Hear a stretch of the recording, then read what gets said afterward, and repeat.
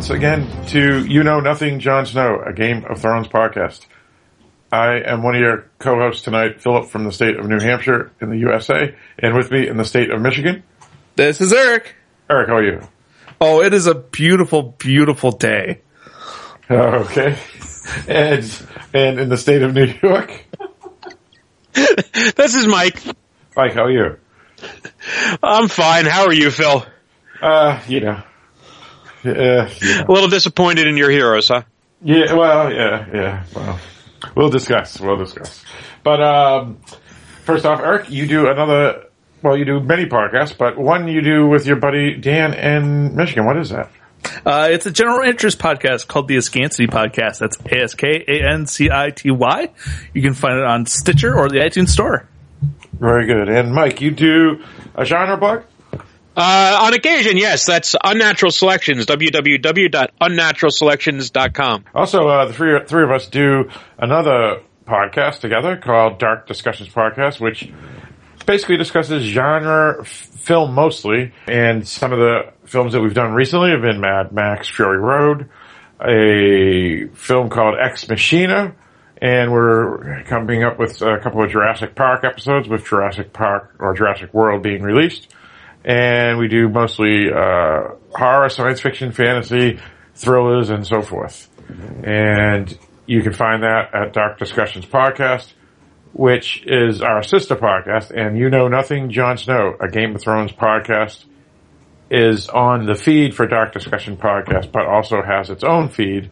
Can be found on Stitcher and iTunes. And You Know Nothing, Jon Snow, a Game of Thrones podcast website is darkdiscussions.com, and we also use the forum Dark Discussions Podcast on Facebook, where there has been numerous things, especially today, about last night's episode. And tonight is the 8th of June, the day after release of, what was the name of that episode, Eric? Game of Thrones is called A Dance with Dragons. All right. And what's the history with that? That's the name of a book or something? It is the name of the last published book in the Song of Ice and Fire series written by George R.R. Martin, on which these TV shows are based. So does anybody have any news or information about Game of Thrones that they wanted to share before we discuss the 9th episode of Season 5? Ooh. Two things. One, I've mentioned the Telltale Games Game of Thrones video game, which is a downloadable chapter-based game, much like their Walking Dead game. They just released the fourth chapter out of 6. So if anyone's been playing the game, make sure you go download the 4th chapter now. And if you haven't been playing the game, they're almost near the end if you're waiting to do the whole thing at once. Pretty good, ending at an important part. Phil, you had asked me the last time I brought up what was the name. The name of the heroes or nominal heroes in the series are the Foresters, and the villains are the White Hills. Okay. And do you know if they are in the books, those families? I have no idea. Okay. I don't recall anybody of those names, but like I said, my memory is hazy. Houses, they're bannermen of the Starks, and I think the White Hills might be for, what do you call it? Boltons. They have sigils that only Podrick would know. What? So they have sigils that only Podrick would know. Oh, right, because he knew all the houses. Yes. Yep. So there was that, and then I could swear I read something, I'm having trouble finding it, where something like, George Martin has said he's come up with something, a twist for a character for the books that they can't do in the TV show because they've already committed to something else with the character in the TV show. Well, and I got news for you. We're headed strongly into non-book territory with the series in general. I'll get into that later. Right. So, who knows what this could end up being, whether it has something to do with the parentage of, and I've heard speculation about the parentage, obviously, of Jon Snow, but also about Tyrion, whether it has to do with killing a character off or not killing a character off. There are characters that have died on the show in the books and come back, but that were never killed in the show, that have died in the show and still around the book. So this really is a vague enough question that it leaves everything wide open. It really could be just about anybody, except maybe Ned Stark. And so who knows what's coming up with. I do hope, because he was the one that signed the contract, right? I do hope he's not changing the story just to change the story, just so that he gives people a reason to read the books. I'm pretty sure most of the people who have been reading the books will continue to read the books, even with the TV show doing what it's doing, because, they don't shut up about how much they enjoy the books. Yeah.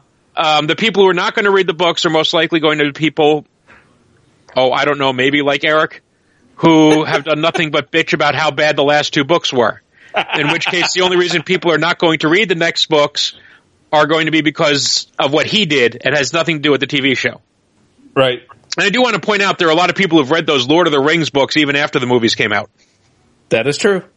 And Harry Potter, James Bond. Now, Mike, do you know any information of what George R. Martin means about this change? Because you mentioned your He's points. talking out of his ass. He's just trying to get people to buy more books. Yeah, it could be. He hasn't said what character, but given how many characters there are... 17 million. Yeah, and characters who are dead in the show... Oh, no, not the stable boy! Or never been in the books, or never been in this show. It could be anybody.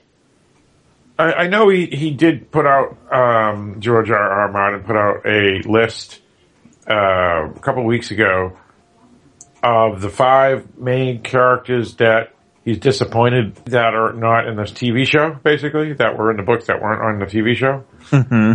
And there was an interesting character pair that was not listed.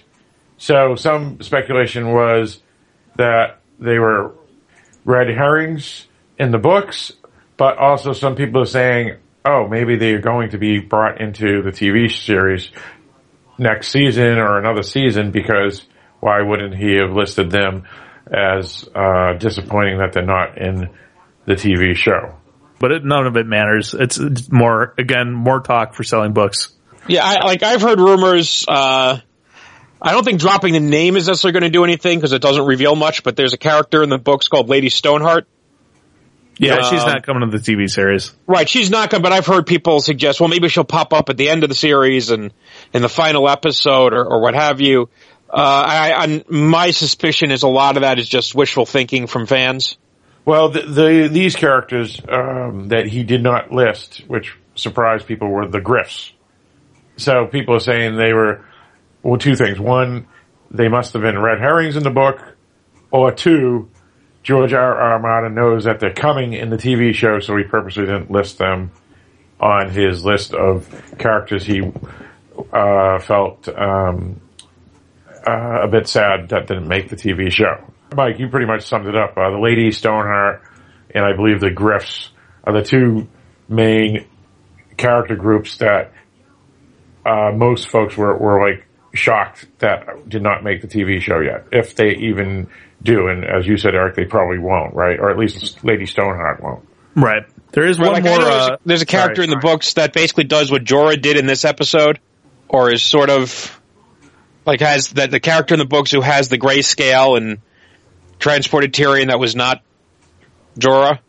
Mm-hmm. Yep. And I think they just wisely for the TV show just decided to narrow the focus on the characters they already had rather than have to recast, risk getting somebody who sucks or that audiences don't identify with, when you can just take a character who fits that role and put them in that role.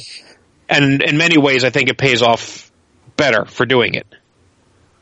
But Mike, you did mention last week that there was a casting call for quote unquote major new characters for season 6.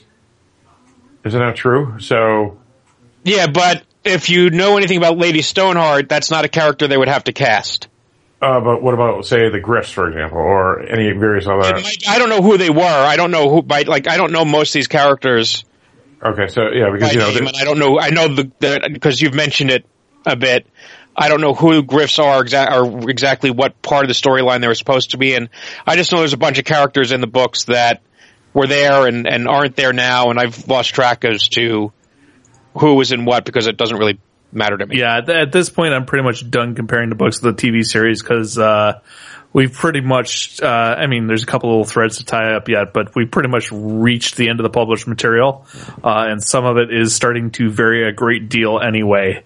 So, yeah, I think trying to speculate on what's coming from the books from here on out is useless because nobody knows except George R. R. Martin and the showrunners. Yeah, and that's a fair point, Eric, because even for earlier in the series, when they began merging characters and diverging a bit, to compare the book or get upset because this change happened, I guess doesn't even really matter anymore, specifically as you stated, because it's now become its own distinct entity. Yeah, exactly. So there is one more Game of Thrones related thing I wanted to talk about, which is that Dark Discussions listener and my childhood friend Kevin Letts shared a link and tagged the three of us in it. There was a skit from late night show with Seth Meyers, and it was about him taking Jon Snow to a dinner party. And I made the mistake of I watched this while I was eating my dinner, and at one point he said something that made me laugh so hard I actually did a spit take. I spit my water back into my glass. It was very, very funny. I posted it on the Dark Discussions group, so if you haven't watched it yet, you should go check that out. I have not, because as we discussed offline, I was very busy over the weekend, but I will check it out. It's pretty hilarious. And Mike, have you seen it? Yeah, I saw it. It's good. And I also want to mention, I don't think we mentioned it last week, did we? Was the musical? I don't think we did mention it. No, it's some British charity called like Red Nose Day, something like that. Oh, right. And basically Coldplay and large numbers of the cast of Game of Thrones did a almost 10-minute skit on the staging of a Game of Thrones musical, with many of the original cast performing rather horrible musical numbers, such as the Rastafarian Targaryen. And at the beginning there's like this happy little ditty that they're conjuring up, and of course that ends up being the song they use for the Red Wedding. And it's fun. Just little moments like when the actor who plays Theon runs into the actor who plays Ramsay. So I recommend catching that as well. It's pretty easy to find. Just type in Coldplay Game of Thrones. You're not going to miss it. Oh yeah, and I definitely have to see this now, especially since I did not know the real actors participated. So that's great. I would like to see how they act in a musical, especially Ramsay. That's great. Any further things that are Game of Thrones related that anybody wanted to mention? Not outside of the episode we're about to discuss. Let's do that. Let's start getting into that episode. It was directed by David Nutter, basically a television director who is probably most famous for directing The Reigns of Castamere. So he's done about 4 or 5 other episodes of Game of Thrones. Now the episode was written by, and I think I'll get it right this time, Eric, David Benioff. There you go. Yes, and D.B. Weiss. And as you said, Eric, the episode's called The Dance of Dragons. It is the 9th episode of the season. So, Mike, what's the name of, what do they call that? The episode before the last episode? The penultimate? There you go, penultimate. So that's a useful word. You need to use that word as much as you can appropriately. Yes, it is a good word. You have the ultimate, which is preceded by the penultimate, which is preceded by the anti-penultimate. Is it an actual thing, or did you just make that up? No, those are real things. Okay. I knew about penultimate. I did not know about anti-penultimate. Yeah, I don't know what you get before that one. Sub-ultimate. Or pre-anti-penultimate. I don't know. Unimportant. There you go. In the middle. It'll be one of those questions for Trivial Pursuit. There you go. It was about a 60-minute episode, I think. As we all know, the 9th episode, in theory, at least the last 4 seasons, has been a big, epic episode. This one was, I guess, similar to that, specifically because of the second half. Well, and I also think last season they started to set up like they couldn't put all their chips on one episode. So like last year they kind of split it between episode 8 and 9, and I think they did the same thing here. Right. Well, actually, I would even go as further and say they did it similar to last season for 8, 9, and 10 because of the Tywin piece. Right. I'll go with 6, 8, 9, and 10 because 6 was the trial of Tyrion Lannister. Okay. Yeah. You know, and there is only so much, but that one, even out of all of those. I would even go episode 3, 6, 9 because of the purple wedding. Right. But I think even out of all of those, the biggest episode of the season was clearly, in terms of logistics, budget, and everything else, was episode 9. Right. Yeah. However, as a viewer, I think episode 8 last season had a bigger impact on me. Yeah, I would agree with you, Eric. I have revisited episode 9 of last year, which was the big battle at the wall, and it has grown on me as one of the better episodes. Maybe I should watch it again. Yeah, because I originally was disappointed with it, but having rewatched it a number of times now, it's really good, especially with the giants and right and the crows in the tunnel, and there's a number of good scenes in it. But either way, you're right. Number 8 was probably the most shocking, I would guess, right? Mm-hmm. Yeah. Well, it's a matter of scale. The battle on the wall is kick-ass and impressive, and there are character moments throughout that story. But you compare that to that sort of intimate battle in the story with Oberon and him getting his head popped like a zit. Which, by the way, wasn't just, here's this character we really like, he just died. It also means, shit, Tyrion's now going to be sentenced to death. Yeah. So it has that impact backing it up, killing off our favorite character. So that has a more emotional impact, where the other is just more spectacle. And Mike, I would like to interject because you said our favorite character. That is an opinion, wouldn't you say? No, it's not in that it's, when I say our favorite opinion, I'm talking, from the perspective of the viewers in general. And I think it's hard to deny that Tyrion is the most popular character in the show. Well, I'll take your word for it, even though I don't think we have any scientific proof or studies that have says this. When the hell did we start requiring scientific studies on what we talk about? I guess not. I'm just busting Mike. So continue, Mike. I'm sorry for that. No, that was it. It's just, again, it's a matter of emotion. Like, for example, there is something that happens in tonight's episode that is very emotionally impactful. And I think more so than a lot of stuff that's happened this season, even though it's not a big moment dramatically and there's no giant special effects or boobies. Yeah, no, but damn, we'll get there. Yeah, but to be honest, to just get that depressing moment off my mind, I had to go rewatch episode 6. It's horrible. Because I think it's worse than episode 6. Phil, I can't believe you just made a joke about that. I'm so proud of you. Well, after feeling so dirty and depressed after last night, I had to watch something that wasn't as drastic. Okay. Something that wasn't as disturbing. I don't know. Oh, shoot. All right. Well, so we get into it?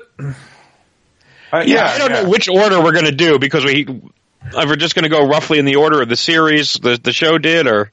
Well, we're gonna start with the opening scene, which is that we're at Stannis' camp, and Melisandre senses something is awry because she's a witch!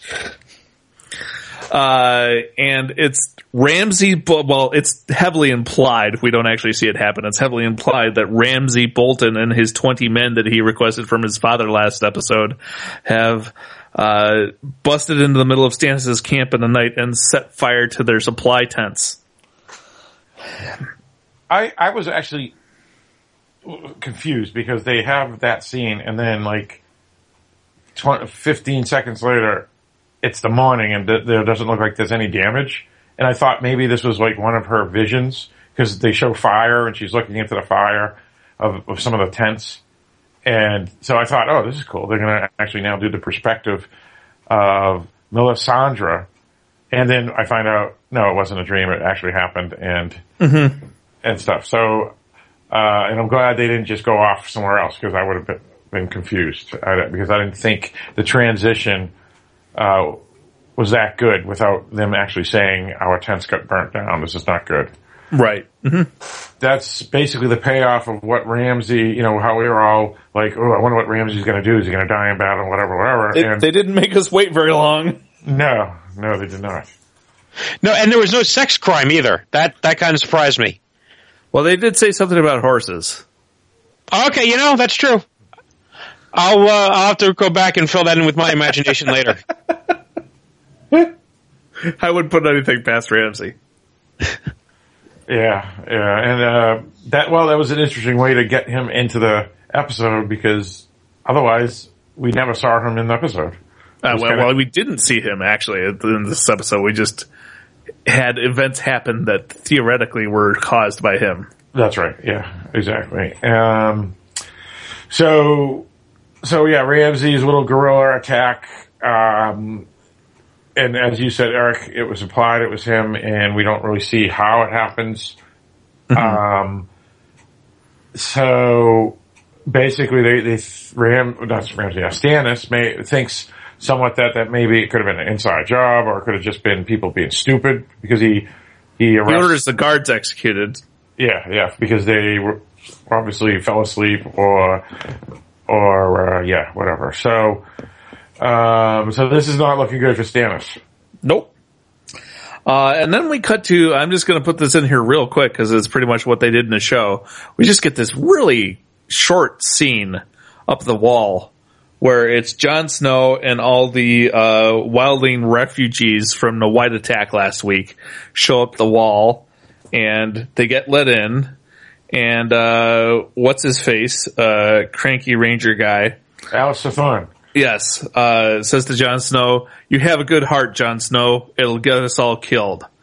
And then that's pretty much all we get from the wall this episode. Well, it was really kind of weird. The only other two things was Sam saying, "Oh, you did good. Don't worry, John." And then Ollie looking at between Ollie furrowed his brow. Surprise, surprise. Yeah. His eyes glowed red. His nostrils flared. Now, let's talk about this Alistair Thorne comment because I don't really care what he means in the sense that if he's going to be portraying John or not. I mean, that may happen, but that's not what I'm interested in at the moment. What I'm interested in is the meaning behind it, the literal meaning, and he's right because if we remember, 100 or 200 wildlings led by Giantsbane came from the south part of the wall where they don't have protection and almost killed the whole Night's Watch. So now they have what's happening is Jon Snow is bringing 5,000 wildlings who technically only a week earlier were like their enemies, dreaded enemies that would kill on sight. And he's letting them go to the south side of the wall where they don't have any protection. So Alistair Thorne, even if he's being negative in a sense, he's actually, based off of his thinking, his perspective, is right. Well, I see what you're saying, and I understand that perspective, and I understand why these stubborn people up the wall would think that way. However, I am pretty certain at this point, having experienced what they experienced up at Hardhome, that the wildlings that are accompanying Jon Snow are going to be perfectly willing to join forces with the Night's Watch. Or run away. Well, there's that too. You got a point there, Mike. Because I'd be like, "Fuck you! I'm going to Dorne." But I don't think attacking the Night's. I don't think the attacking the Night's Watch is on their priority list at this point. I would agree with you, Eric, because us being the audience or the viewer know what happened in Hardhome, and we know how most of the wildlings, at least the 5,000 that decided to go, are thinking, and they're more apt to simply want to get on the other side of the wall and either, as Mike said, fight with the crows or run away, and aren't there to kill anybody. However, I guess you could say that I was just saying in the perspective of the crows that no, and I get that, and it's a valid point. It's just if you were to stop and talk with the wildlings, like any of the 5,000 wildlings walking past him, and be like, "Hey, what's on your mind?" They'd be like, "Holy shit, dude. Guy with blue eyes raises everything from the dead. Run for your fucking life." No, that's true. That's true. And that's the thing though with the show is, again, as us, the viewers, we know, and we know how they're going to be, but we also know how they've been setting up this season. So there's been numerous things that people predicted, some correct, some wrong. And, two of them occur in this episode, which includes, Stannis' daughter and, Dany's fiancé. And one happened like the Chekhov's gun predicted, while one actually was a red herring. So the question here now I'm having for you guys is, it's pretty obvious, at least in my eye, and I pretty much think everybody who's listening to this podcast that's viewed the show probably thinks this too, whether it's a red herring or a Chekhov's gun. Alistair Thorne and Ollie and maybe a handful of other folks may rebel against Jon Snow because of this incident specifically, and not necessarily because they hate Jon Snow, because even though Alistair Thorne hates Jon Snow, he may do it just for the fact that he thinks Jon Snow is a traitor. I'm going to refrain from comment due to book knowledge. Okay. Mike, what's your opinion? Do you think it's a Chekhov's gun and that's true, or do you think it's a red herring and Alistair Thorne and Ollie and the rest of them wouldn't rebel against Jon Snow? Well, he's saying this for one of two reasons. Scratch that. The writers are making him say this for one of two reasons, because it's been uttered before. One is to remind viewers that they can be betrayed by the wildlings, and the wildlings are their enemies, and they shouldn't be trusted, because the writers plan for them to eventually betray them. That's one. Or two, because the Night's Watch will betray him because they're afraid the wildlings will betray him. That pretty much sums it up. Yeah, but I mean, they're being said for a reason. Sort of like how they kept, talking about grayscale for 3 episodes before Jorah got grayscale. Right. And again, there's been a few red herrings. One is the fiancé of Daenerys, and then the other one there was another one actually I forgot about too that's in this episode, which is the locket in the snake little machine thing that Cersei does, and maybe she wasn't lying after all, but we'll discuss that when we get to the Dawn episode part of this episode. But now, if Alistair Thorne and his folks decide to oust Jon, are they scumbags, or are they legitimately right to do so, or is it there somewhere gray in the middle? What would you guys say? It depends on how they go about it. Yeah, I think it's possible for them to do both. If they just say, "Hey, Jon, we don't want you here anymore. Go to Winterfell." Okay, whatever. If they're like, "Hey, Jon, stab, stab, stab," I think that might be a little bit uncalled for. And Mike, you were going to say something? Yeah, I think it's possible for them to be both. I think they have legitimate reason to not like the wildlings. But again, we talked about this before. It's a matter of eventually you have to break a cycle of violence and give up on old hatreds. Why? Just to move on, or somebody's going to keep killing you. But these are also not the most forward-thinking individuals in the realm. These are largely rapists, murderers, and thieves. True. You know, and like there Australia. are a handful of people who are there for duty. There's a bunch who are there so they didn't get executed or castrated. Yeah, all right, that's fair. That's fair. And we'll pretend we didn't hear that Australian comment. Eric? I'm right! What was your comment? All Said hate that there are a mail. bunch of rapists, murderers, and thieves, and I said, kind of like Australia. Yeah, exactly. All right, so any hate mail, please send it to Eric and Mike. So, My statement is based on historical fact. all right, fair enough. Let's move on. Yeah, that's pretty much it about that. It was really basically just a setup, I think, for next week, I would gather, because, I mean, it was odd because they didn't even talk about the whites. And that's what I was saying. It was just like a 2-minute scene at the wall, and then they're gone for the rest of the episode. It was like, okay, thanks for stopping by. Yeah, I think it was just after last week, it was just to say, don't worry, everybody made it home. Wahaha. Including Yeah. 1-1. Safe.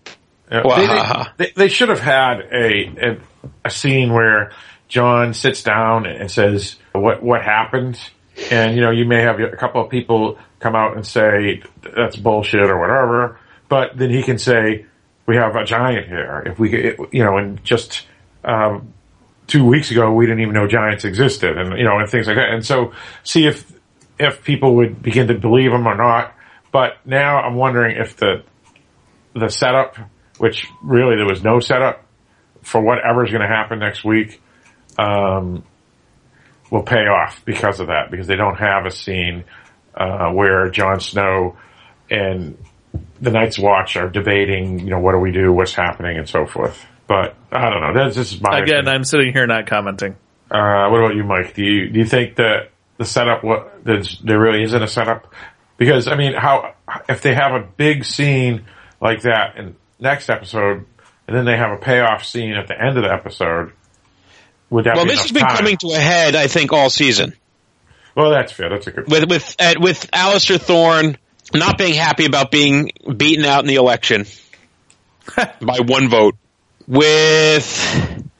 Actually you go back to the season, was it last season?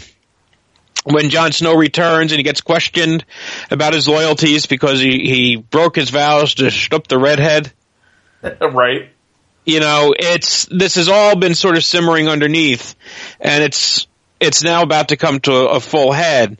And this is the problem of somebody like Jon, who's sort of a visionary, is willing to break the mold and try something completely different, is that there's a lot of people who are comfortable living within the mold. He's Steve Jobs, and he's about to get kicked out of Apple. Right. Well, you know what? This is sort of like what Danny was saying last week. She wants to break the wheel. This is Jon's attempt to break the wheel. Mm-hmm. He's trying to stop the cycle of violence that's killed so many of the Rangers and killed so many of the wildlings. And I just think back to what the dead woman said, right? When she said, "Oh man, my ancestors wouldn't like it either, but fuck them, they're dead." Right. And that's kind of what Jon's saying is you got to let the dead be dead and worry about what's best for the living. And what's best for the living is not getting our asses frozen off by the Night King or whatever his name is, and getting people open their mind and see things from a new perspective. Isn't going to be easy. Right. Yep, that's true. That's true. But yeah, I mean, the cycle of violence, century after century after century. And yeah, this is his way to break that wheel and bring basically two groups of people that have been fighting for years to an end. And so he could be a hero or he could be a folly. And that's what we're going to find out probably in next episode, I would think. He was gambling two things. One, he was gambling on the wildlings accepting the offer and not betraying him, and then gambling on the Night's Watch not betraying him for making the offer as well. Right. Right. Well, and I think he judged the first part correctly, especially since the White Walkers decided to show up before they all got in the boats. But we'll see about the second A part. whole bunch of wildlings on the boat going, as soon as we get to the wall, fuck them, stab them in the back. And then I said, no, I'm good. All right. So, any further things on Jon Snow, or will we just wait for next week and see? Well, he knows nothing. This is going to I said. I think Eric was right. We're beyond being able to confine the big stuff to one episode, and I think that's going to be the culmination. That'll be the big story for next episode. At least one of them, because you can figure that Dany and what happens with her, and Stannis and what happens with him in this episode are going to culminate. And Stannis will be another big one. There's going to be a lot of shit up north next week. Yeah, pretty sure Jon Snow is going to be the big one. Right. All right. So let's move on then. Let's move on and talk about oysters, clams, and cockles. Oysters, clams, and cockles. And this was another storyline that was. This was another storyline that was set up with a Chekhov's gun, like it seems almost every story has in this season. And it is, it's what you said, Mike. Someone appears that is looking for someone that's not too old. Too old. Uh-huh. Yeah. So basically, Lana, or as Arya, as we know her, is selling her oysters, clams, and cockles. She's gotten her mission from Jaqen H'ghar to assassinate the Thin Man, as they call him, with poison, I'm assuming. Eric, by the way, a man may be thin because he doesn't eat. It may be. He may. That's possible. I'm sorry, he doesn't look that thin to me. I didn't call him the Thin Man. They called him the Thin Man. He's thin compared to me, but that ain't saying much. I'm criticizing the casting director. Anyway. So she gets distracted before she can assassinate the Thin Man by the arrival of Mirren Trent and the band of people that he is with. Let's not forget. I had to look it up. I remember he did something to make her mad. I couldn't remember exactly what. I had to look it up. This is the dude that killed her water dancing master. What was his name again? Syrio Forel. Syrio Forel, that's right.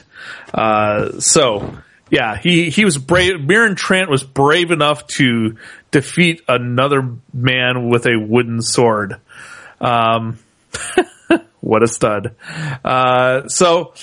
She gets totally distracted from her assassination mission and instead just starts tailing Mirren Trent, and follows him to a brothel, where actually it turns out she does some pretty good business selling oysters. Clams and cockles. But then she sees Mirren Trent choosing his prostitute, and he just keeps on saying, too old. Too old. And finally they bring in an underage girl, and he's like, that'll do it. Have a fresh one ready for me tomorrow. Because I'm going to damage this one. You have to get to be underage in the Game of Thrones universe. Right?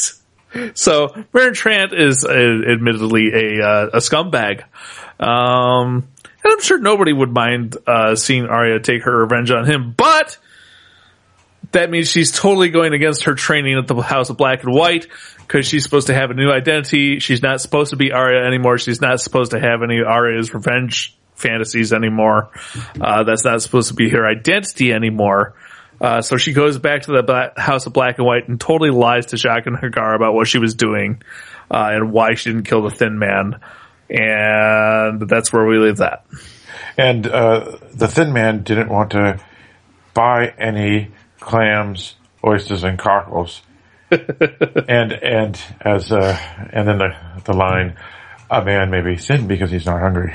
Yes, that's where that came from. But there's two things. One, the reason this guy's in is it Bravos? Yeah, this is Bravos, right? Mm-hmm. The reason there is because he's protecting Mace Tyrell. He's basically the bodyguard of Mace Tyrell to try to get money from begging forgiveness from the Iron Bank, who is now called in the Lannisters' debt. That's right.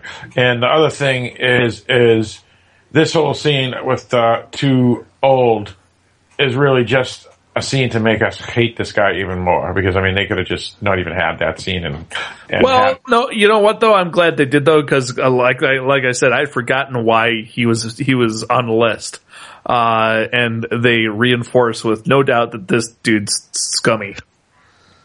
Right. Well, yeah, I don't know. I think it was overdone. Yeah. I don't think they needed it. And when you show the scene, as opposed to the rest of the show, which is so fucking subtle. Well, I know, but we know this guy hates children. We know he's a cunt from when we've seen him before. But just in case you weren't sure, let's make him a pedophile too. But it is funny when you watch and just see like the guys he's with kind of looking over is like, still too young? What? Still too old? What the fuck? Right. And the look on the what do you call it? The madam's face? Yes. It says, okay, how far down do we have to go? Actually, you know what? The actress who played the madam was really good, because you can tell by the end of this process, she hates this guy, and she's like gritting her teeth while she talks to him, and she knows better than to sass off to him because she knows there'll be consequences. But she's really, really, really not happy about what's happening.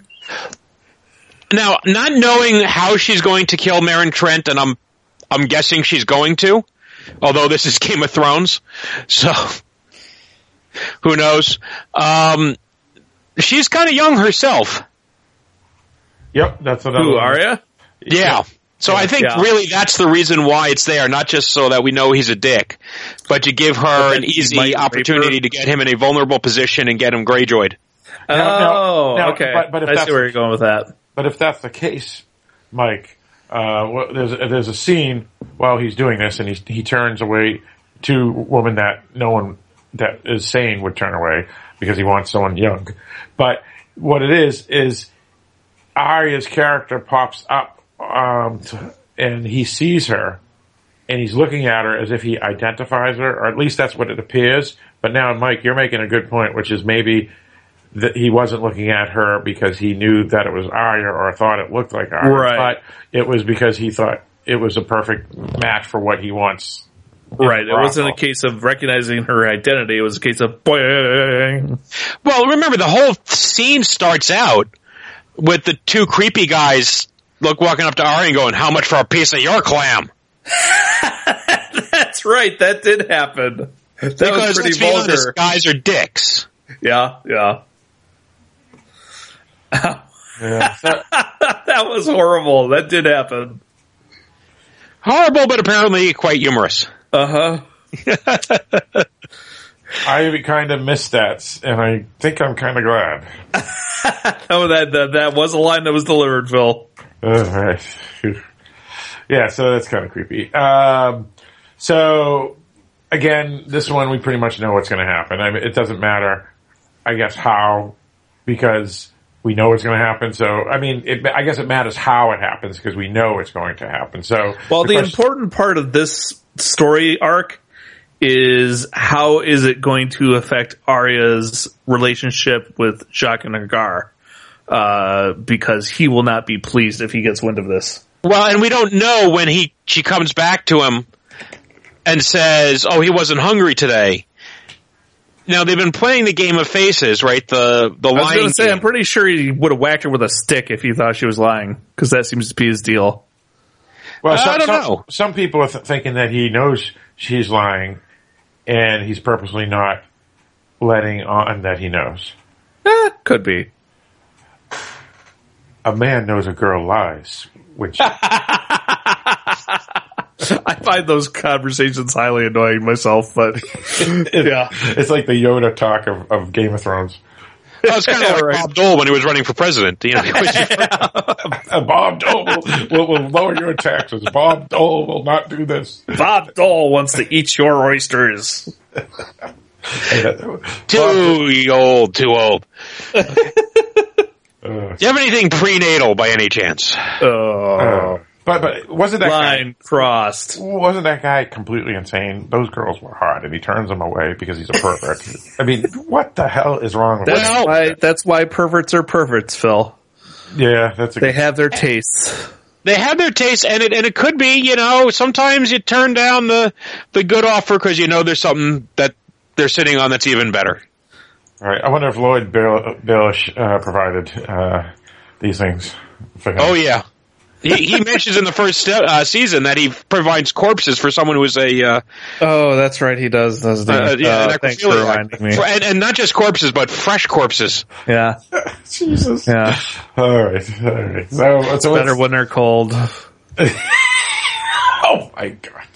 Okay, so that's pretty much that storyline, and it's basically, I agree with you, Eric, it's really, the main point isn't her getting revenge on someone that killed the water dance guy, but it's really her storyline with Jakar and whether or not she's going to get caught or not. Right.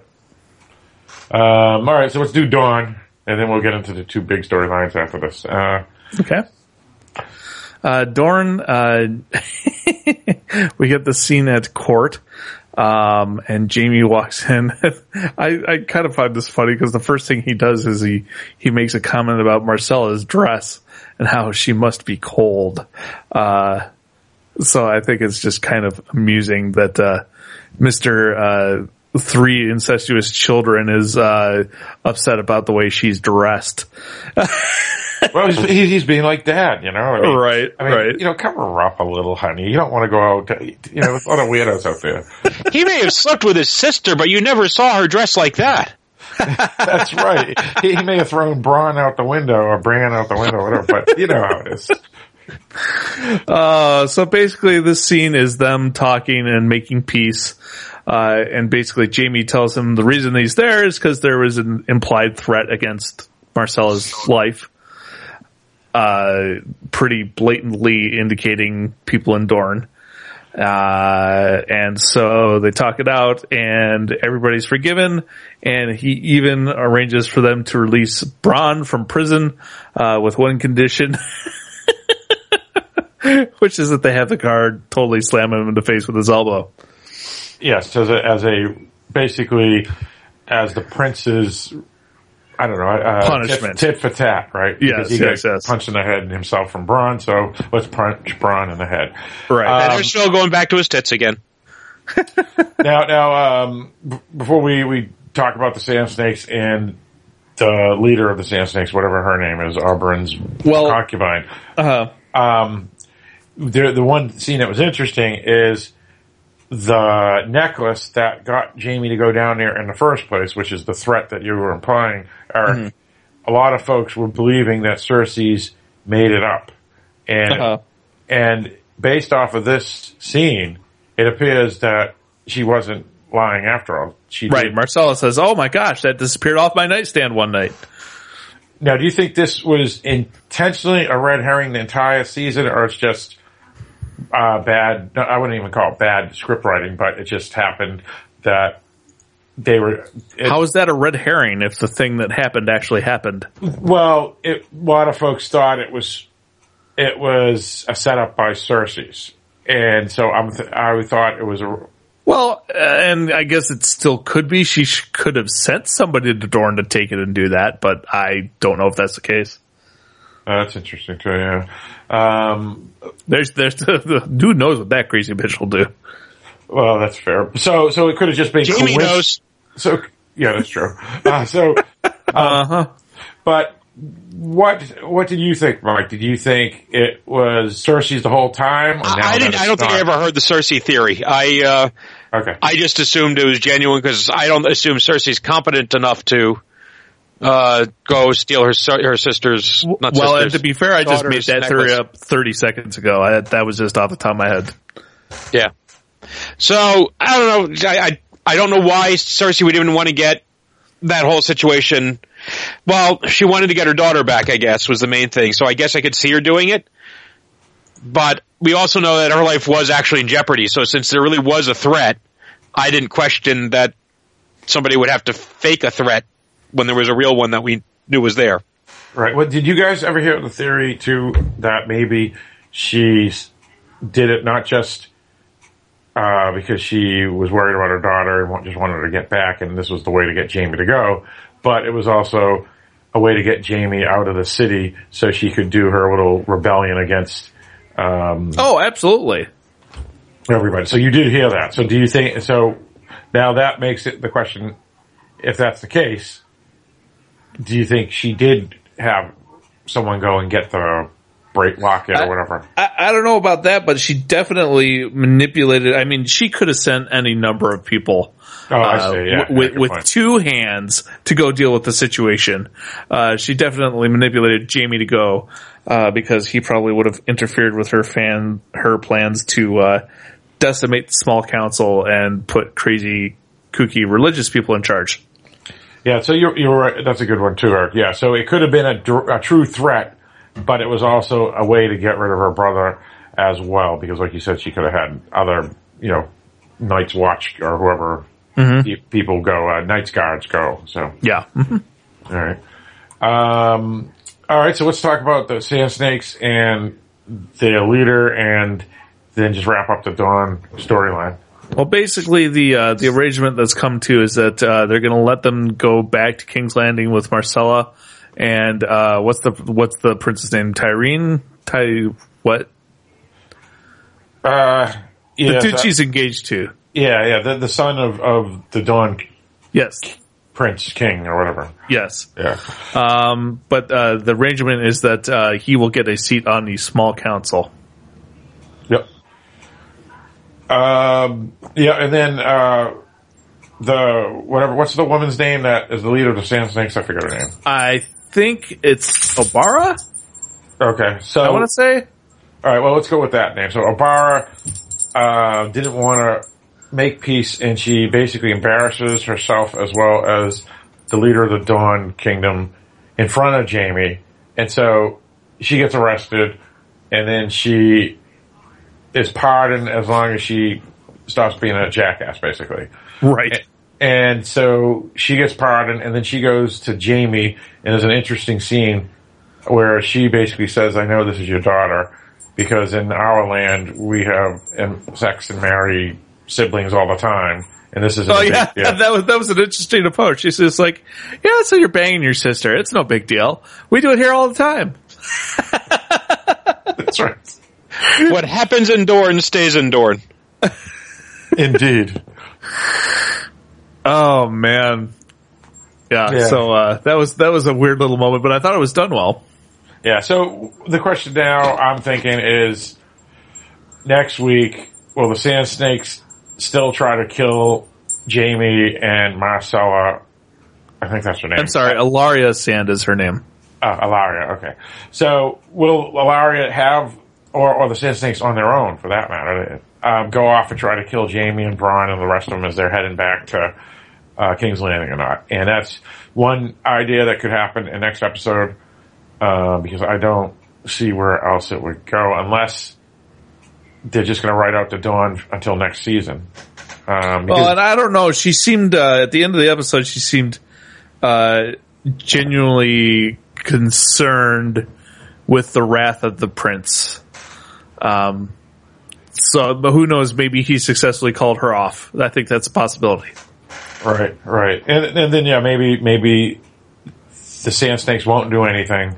And then maybe Jaime, at the end of episode 10, will walk into King's Landing and see the mess and see what he can do to fix it. I don't know. Who knows? We'll find out. Yeah.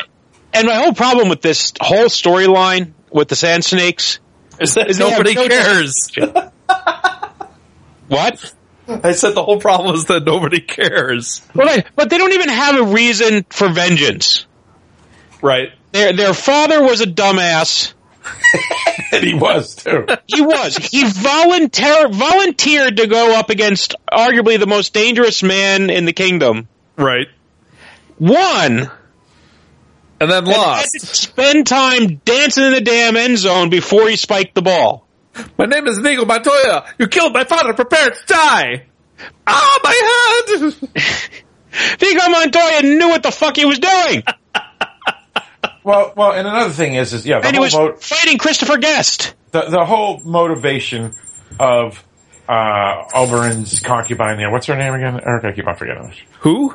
The the leader of the Sand Snakes. What's her name again? Oh, I don't know. I just looked it up. I've forgotten already. Yeah. Ilaria. Ilaria. Her whole motivation is so stupid because she knows that Oberyn volunteered and lost fairly. Even though, but you know what? That's what their motivation. They should have changed the motivation to be, we still want revenge for what the Lannisters did to our sister, which was the Mad King's daughter-in-law. Mm-hmm. And they instead have this stupid fight that Oberyn had his head smashed in, like you said, Mike, where it was his own stupidity. So I don't know. The whole Sand Snake thing and the vengeance they want, it just makes no sense. Well, and I don't necessarily have a problem with them being too stupid to realize that, because there really are people that are that stupid.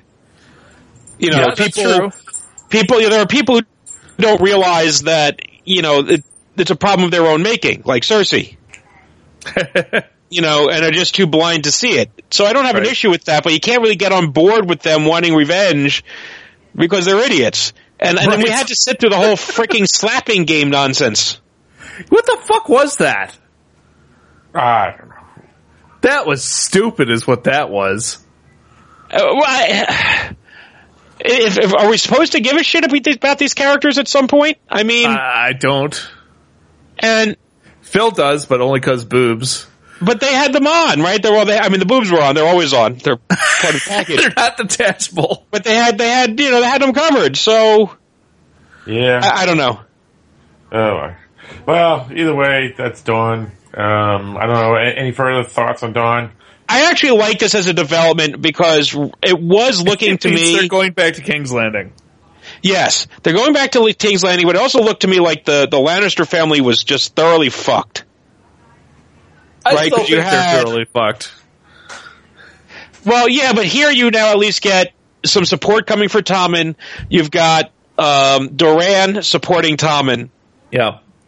And putting in a new council in place, so once Cersei has been thoroughly marginalized or killed or whatever happens to her, right?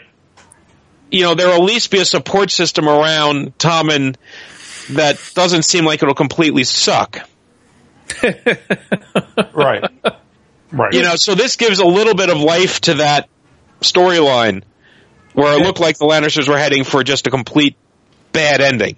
And to be honest, even if it is a mediocre council, it in theory won't have the crazy mother, you know, trying to destroy it. Yeah. So this might end up just being the end of Cersei and not the end of the entire Lannister clan. Yeah, that's a good point, Mike.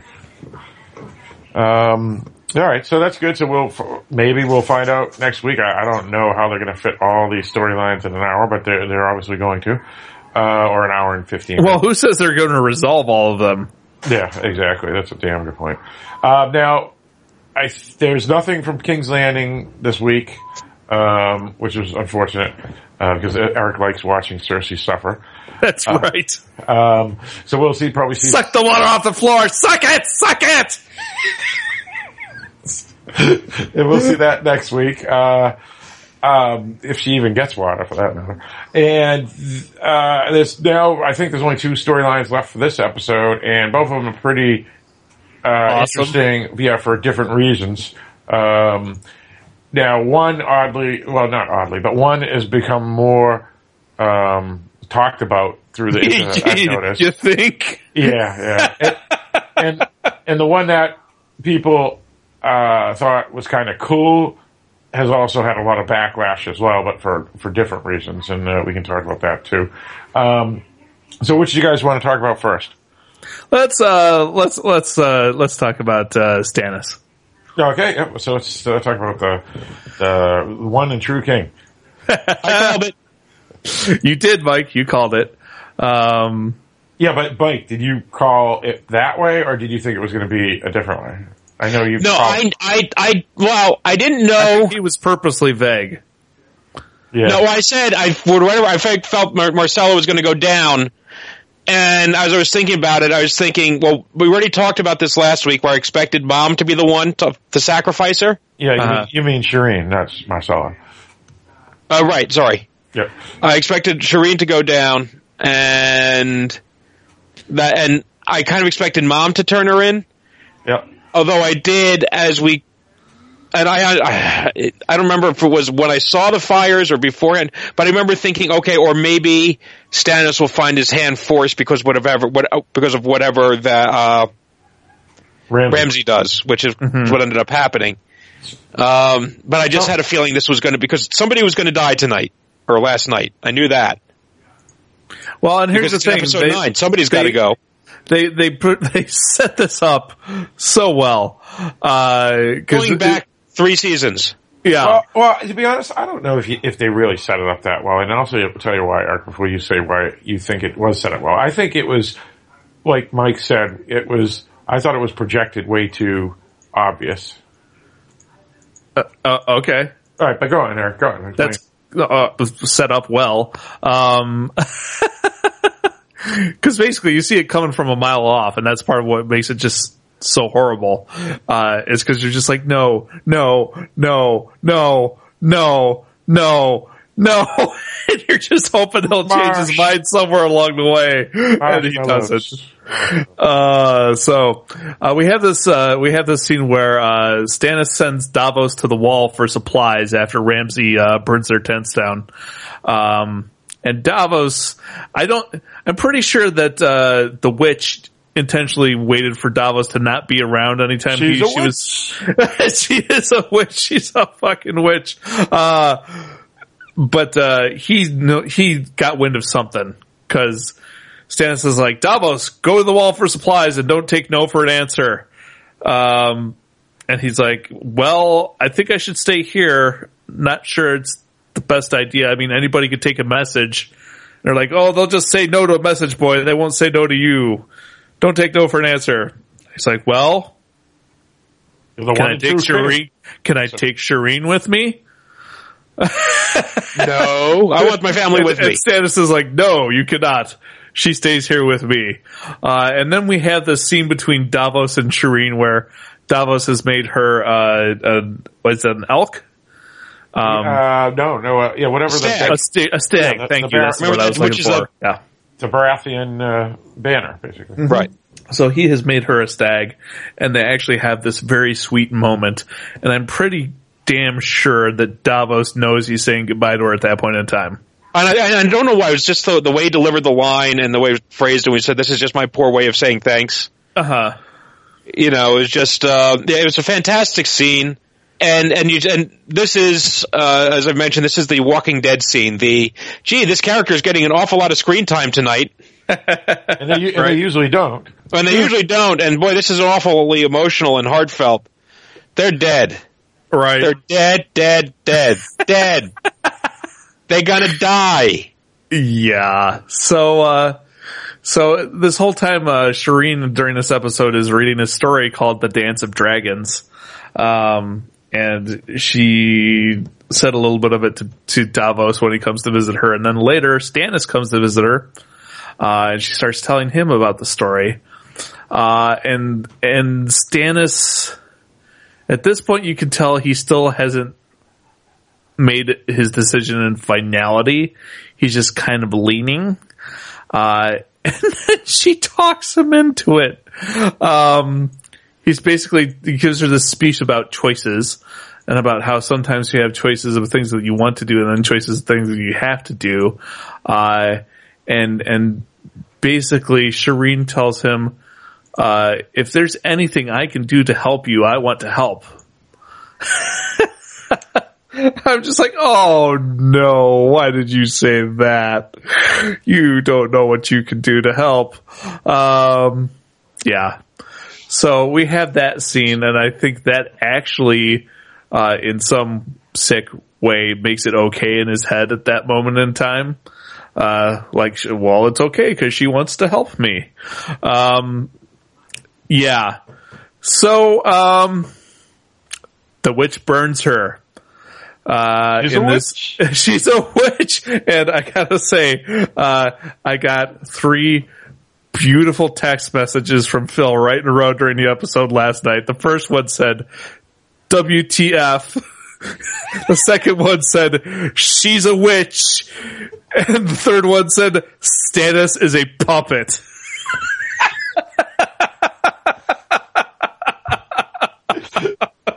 So finally, after all the arguing, Phil has come around to see the truth. I think is a witch puppet, and the witch burns his fucking daughter alive.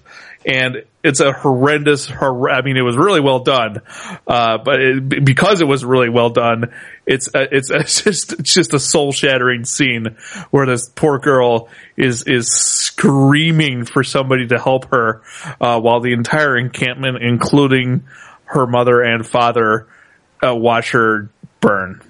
I think you're selling Stannis a little short here. Oh, okay. And in terms of calling him a puppet. Okay. Because saying a puppy's a puppet, to me, would imply that he's not being given any choices. I think Melisandre might have picked him because of who he is, and would allow him to do things like this. But I think the decisions are fully his. Well, yeah, but she's pulling his strings. It's not like he was sitting around going, "Hey, I wonder if I burned my daughter, if that would help." Right, but she it was her idea. It was her idea. She's like, "Hey, we should burn your daughter. It would help." And what did he say? He said, "Okay, burn my daughter, puppet master." No. He said no. I'll dance like your little monkey because that's what I am. I'm a puppet. No, he said no. The difference is that because he saw a way to continue as hard, it was when he ran into an obstacle. She was saying, let's do it the easy way, use the cheat code and kill your daughter. Okay. And he said, no, I want to beat this level fair and square.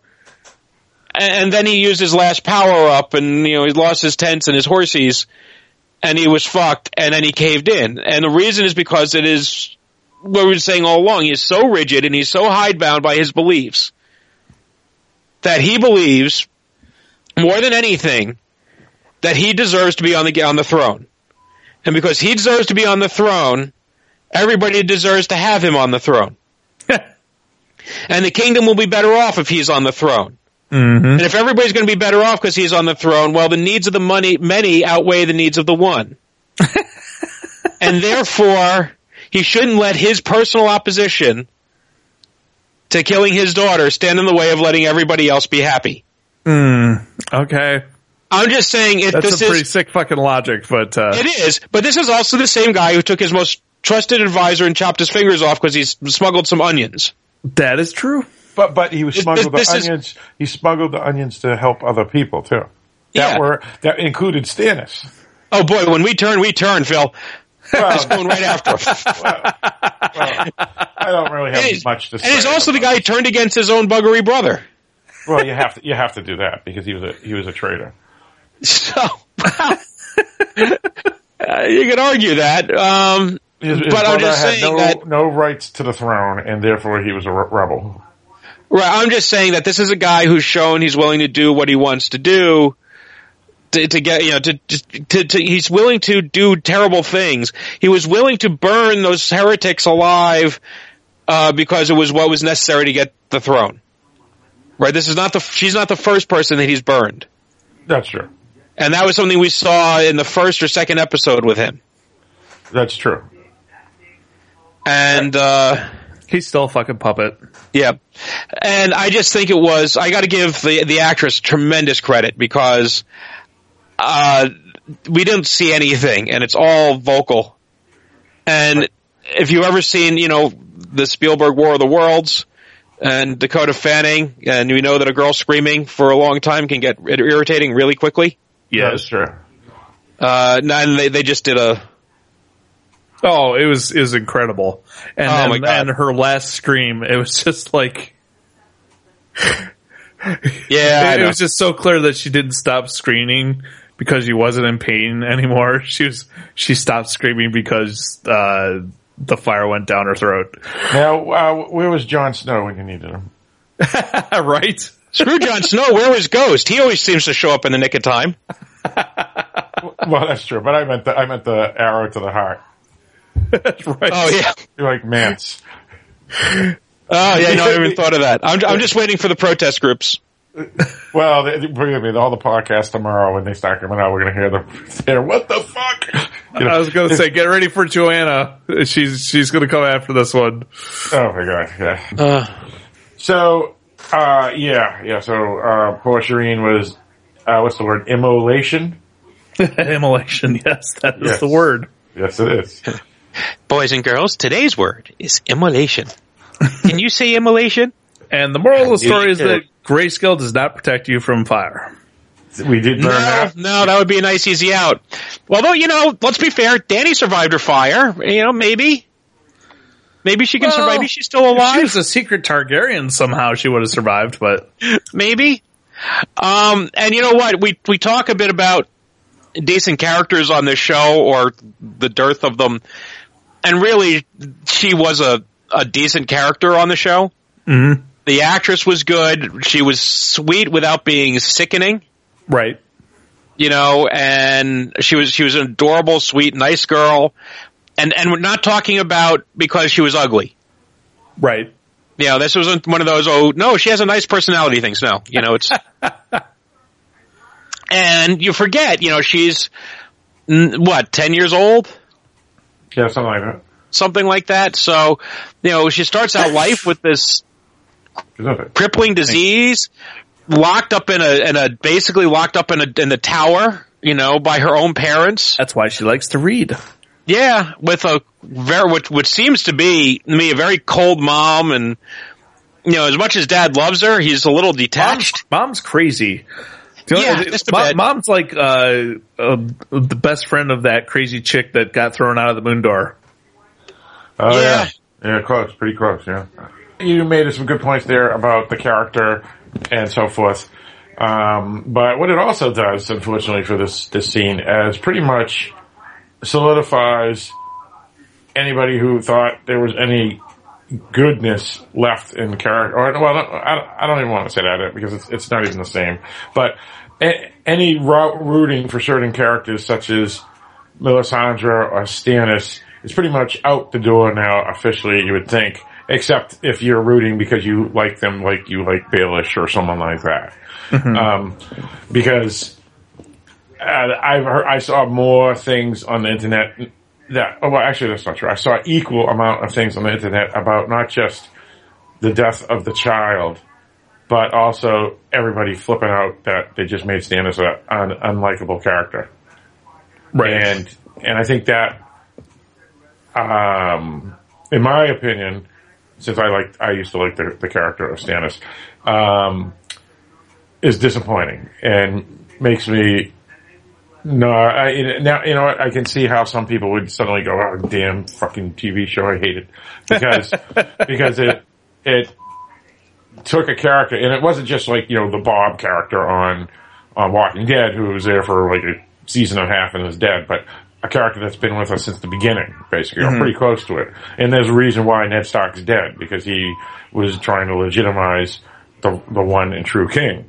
And then we get this nonsense, and it like throws a wrench in that whole thing. But yeah, Stannis is a scumbag.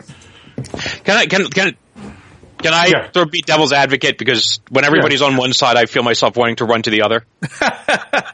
Right. And before we begin, just to put it in perspective, certain characters like Jaime and so forth are now liked. So this show has been able to change despicable characters. But at this point, it's early and it was pretty horrendous. But yeah, go on. And clearly Mike is in favor of burning young girls. Immolation. Well, not nice ones. No, it's right. Let's remember again. This is a series that started out with throwing a small child off a tower. Yep, to protect and hide incest. Right. That's true. But Stannis wasn't cackling with glee. Wah! Now I shall be king of all I see. He was broken up over it. I didn't see any tears. Well, he doesn't cry. He's Stannis, for Christ's sake. Yeah, no man. He's cries. a man. I don't cry. Yeah. Oh, whatever. I mean, Stannis has MJ Preston level balls. And so he didn't want to do it. I think that he was reluctant to do it. But now let's look at Davos. Davos talked about how his son tried to get him to read, right? Yep. What happened to Davos' son? He's dead. Why?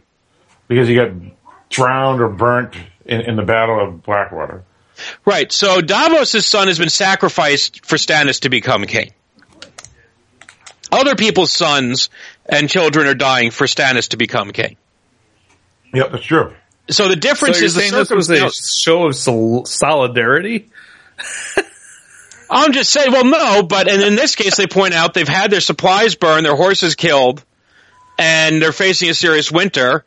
And if you buy into the magic witch... She's a witch! She's a witch! That has powers that could stave this off. You were looking at people dying of starvation. You know, they were looking at a serious problem for lots of people, and sacrificing his daughter may have saved a lot of people. That's true. That's true. And one little girl corpse can only get so far. Also, next week's episode at the end, they show the preview, and they show Stannis and Missandra or whatever her name is saying, "Look, it's worked. We're on our way." And so it appears that it may have actually worked, meaning that their army is back to full strength. The weather's cleared up, and they're going to hit the Boltons pretty hard.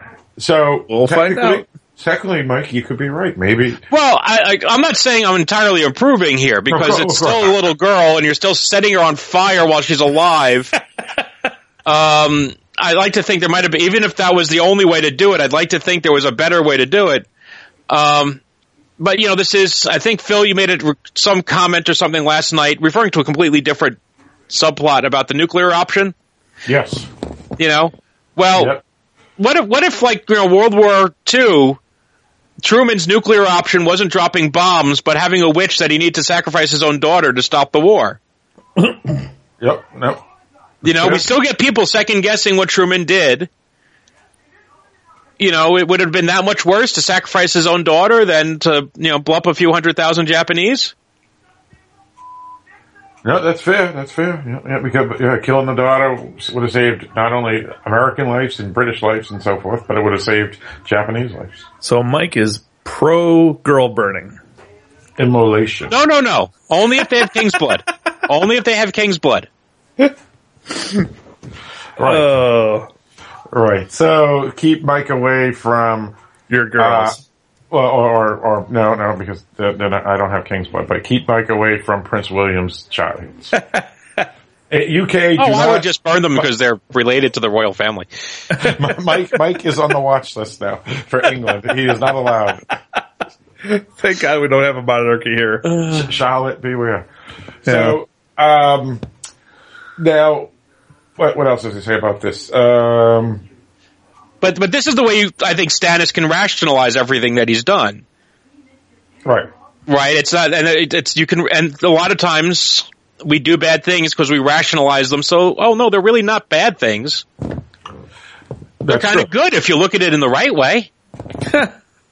All right. Well, that's fair. I mean, Mike made the devil advocate argument, and I think it was worthy. Now we're really uncomfortable with him. But let's bring up two things about this whole thing. One is the rumors that Shireen, because everybody's been predicting her death for weeks, and whether it was going to be from Ramsay or whether it was going to be from the witch and Stannis. The witch! But a lot of people thought it was going to be possibly to do something with Jon Snow. Now that whole thing is thrown out the window now too.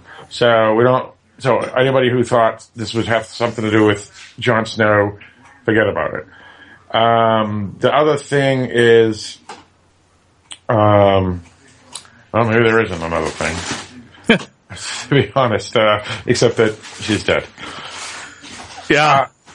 Yeah. Oh, what if the grayscale does protect you from fire, and next week we find there's just half a face sitting in the ash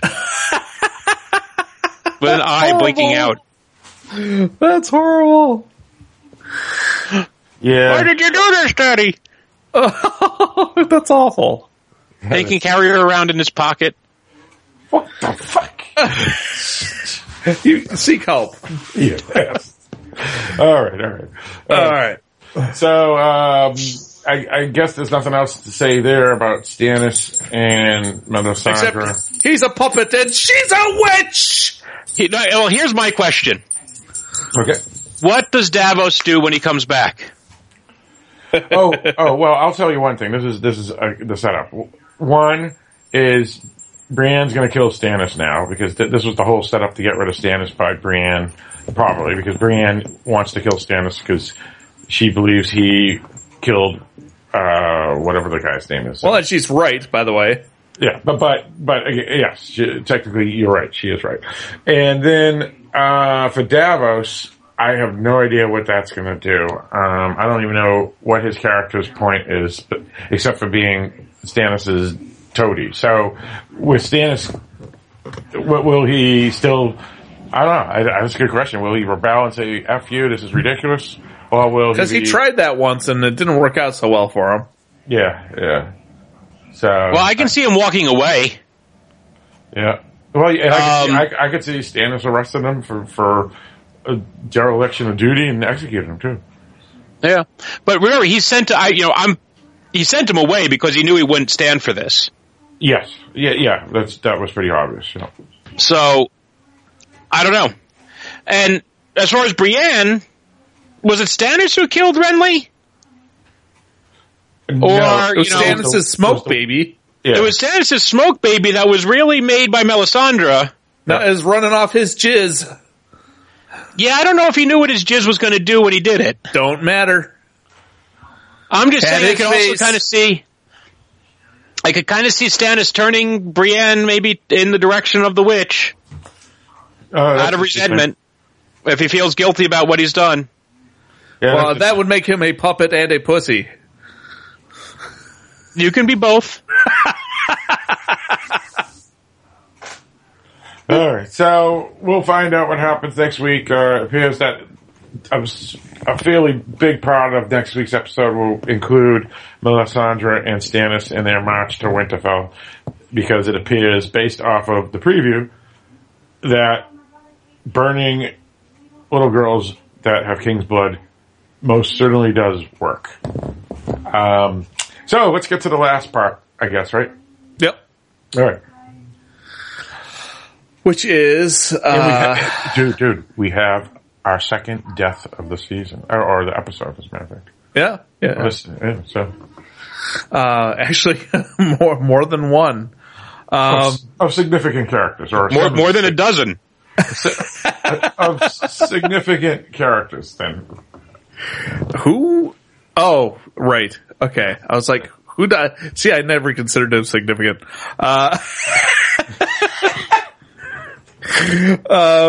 Yeah, so we go to Marine, where the fighting pits are opened for the first time since Dany took over. And she's none too pleased, but she's going along with it because she kind of has to. And Jorah has worked his way into the fighting pits so that he can fight for Dany, because he's really just, I don't know, that whipped. So what was, I think it was Den of Geek referred to him as Sir Sad Sack of Friend Zone. I like that. So the fighting begins in the pit, and you said pit. I did say pit. So the fighting starts in the pit, and basically Jorah kicks some ass, and ends up being the last one standing, although he does take some hits along the way and is bloodied up a bit. And then the last guy he takes out has a spear, and so he wins the fight, and he's standing in front of Dany, and everybody's cheering, but Dany doesn't seem really too pleased about it. And then there's this moment where he grabs the spear and chucks it at, you think he's throwing it at Dany, and you're like, holy shit, I didn't see that coming. That would have been awesome, though. But it turns out he's not aiming for Dany. He's aiming at the son of Harpy behind Dany that was about to do something bad to her. It hits him right in the chest and alerts the rest of her guard to the fact that there's a rebellion about to recur in the stands. Everybody has whipped out their gold masks, and the sons of the Harpy are popping out of the woodwork. to try and take out Danny. I got to give credit to the mask designers, because those are some creepy ass masks. They are, especially to do it in full daylight. Well, no, they are pretty good masks, but I read some criticism about this because we have these Sons of the Harpy and they're killing basically the masters. So, in other words, the whole time that we thought it was Hesdar and his group of people, in other words, the guy that Danny had burned and eaten by the dragons in the basement, are innocent. They're not behind the Harpies after all, because they're the ones that were getting killed in the arena, including Hesdar himself, who gets killed in the Well, I don't know that. Well, he surely did have a few stabbed him, so. Well, so they were sitting in with the masters, so they were some of them. They were all had the good box seats. So the rebellion is afoot, and the Sons of Harpy are going apeshit. And Danny's fiance gets stabbed along the way. So who cares? The guy was a loser anyway. No, I don't understand why you thought that was such a big deal, Phil. Cause really, he's been a loser from the start, so. Good, he's dead. Don't have to deal with him anymore. So they try to effect their escape, and Tyrion and Danny and Jorah and Dario. Jorah is now back on the good team. Yes, he's accepted. Apparently, saving Danny's life will buy you some cred. So they're all trying to escape, but they get closed into the arena. And then the new option. And then they get actually circled in the middle of the arena by all the Sons of the Harpy. And this was really my one issue with this episode, is that the Sons of the Harpy outnumbered them probably about 10-1 here. But they decide to go with the old Kung Fu movie option, which is that instead of all rushing and just overwhelming them, they line up one at a time to nicely be killed by these superior fighters. Never mind the fact that they have weapons that you can throw that could have killed all of them instantaneously. Right. Including Danny they had knives. No, they had spears. Many spears. Oh, right, they had spears later. Right, okay. Spears, yeah. So that was my one issue with this, is really they could have offed the whole group of them pretty easily before the next part happens. Mike, what do they call this, Mike? This is called plot immunity? Yeah, exactly. Yeah. What is it? Lead character immunity or armor? Plot armor. Yeah, that's the word. Yeah. Right. Well, see, I actually take more of an issue with how they handled it the last time, where they came in and kicked the ass of the Unsullied, including Grey Worm. Okay. Where, now I don't know exactly what's going on with the Sons of the Harpy. I'm not letting go that they're the masters or some of the masters behind this. It could be a master rebellion within the masters. Right, but I'm just assuming these are basically a lot of moderately trained at best, rich people who want their slaves back.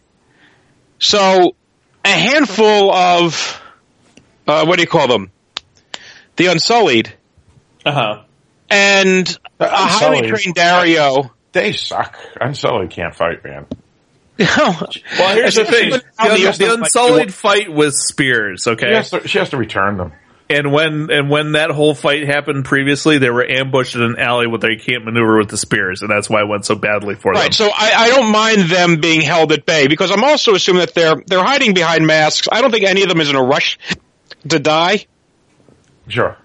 So, yeah, it's easy to say, well, they should rush them. Yeah, but these aren't trained troops that are willing to lay down their life for their fellow slave owner. I suppose, but still, it was awfully convenient. Now, that doesn't explain why they can't throw a damn spear. Right. They have no problems throwing the spear at the nuclear option when it appears. Exactly. But that's also a much easier target to hit. Yeah, so let's get there.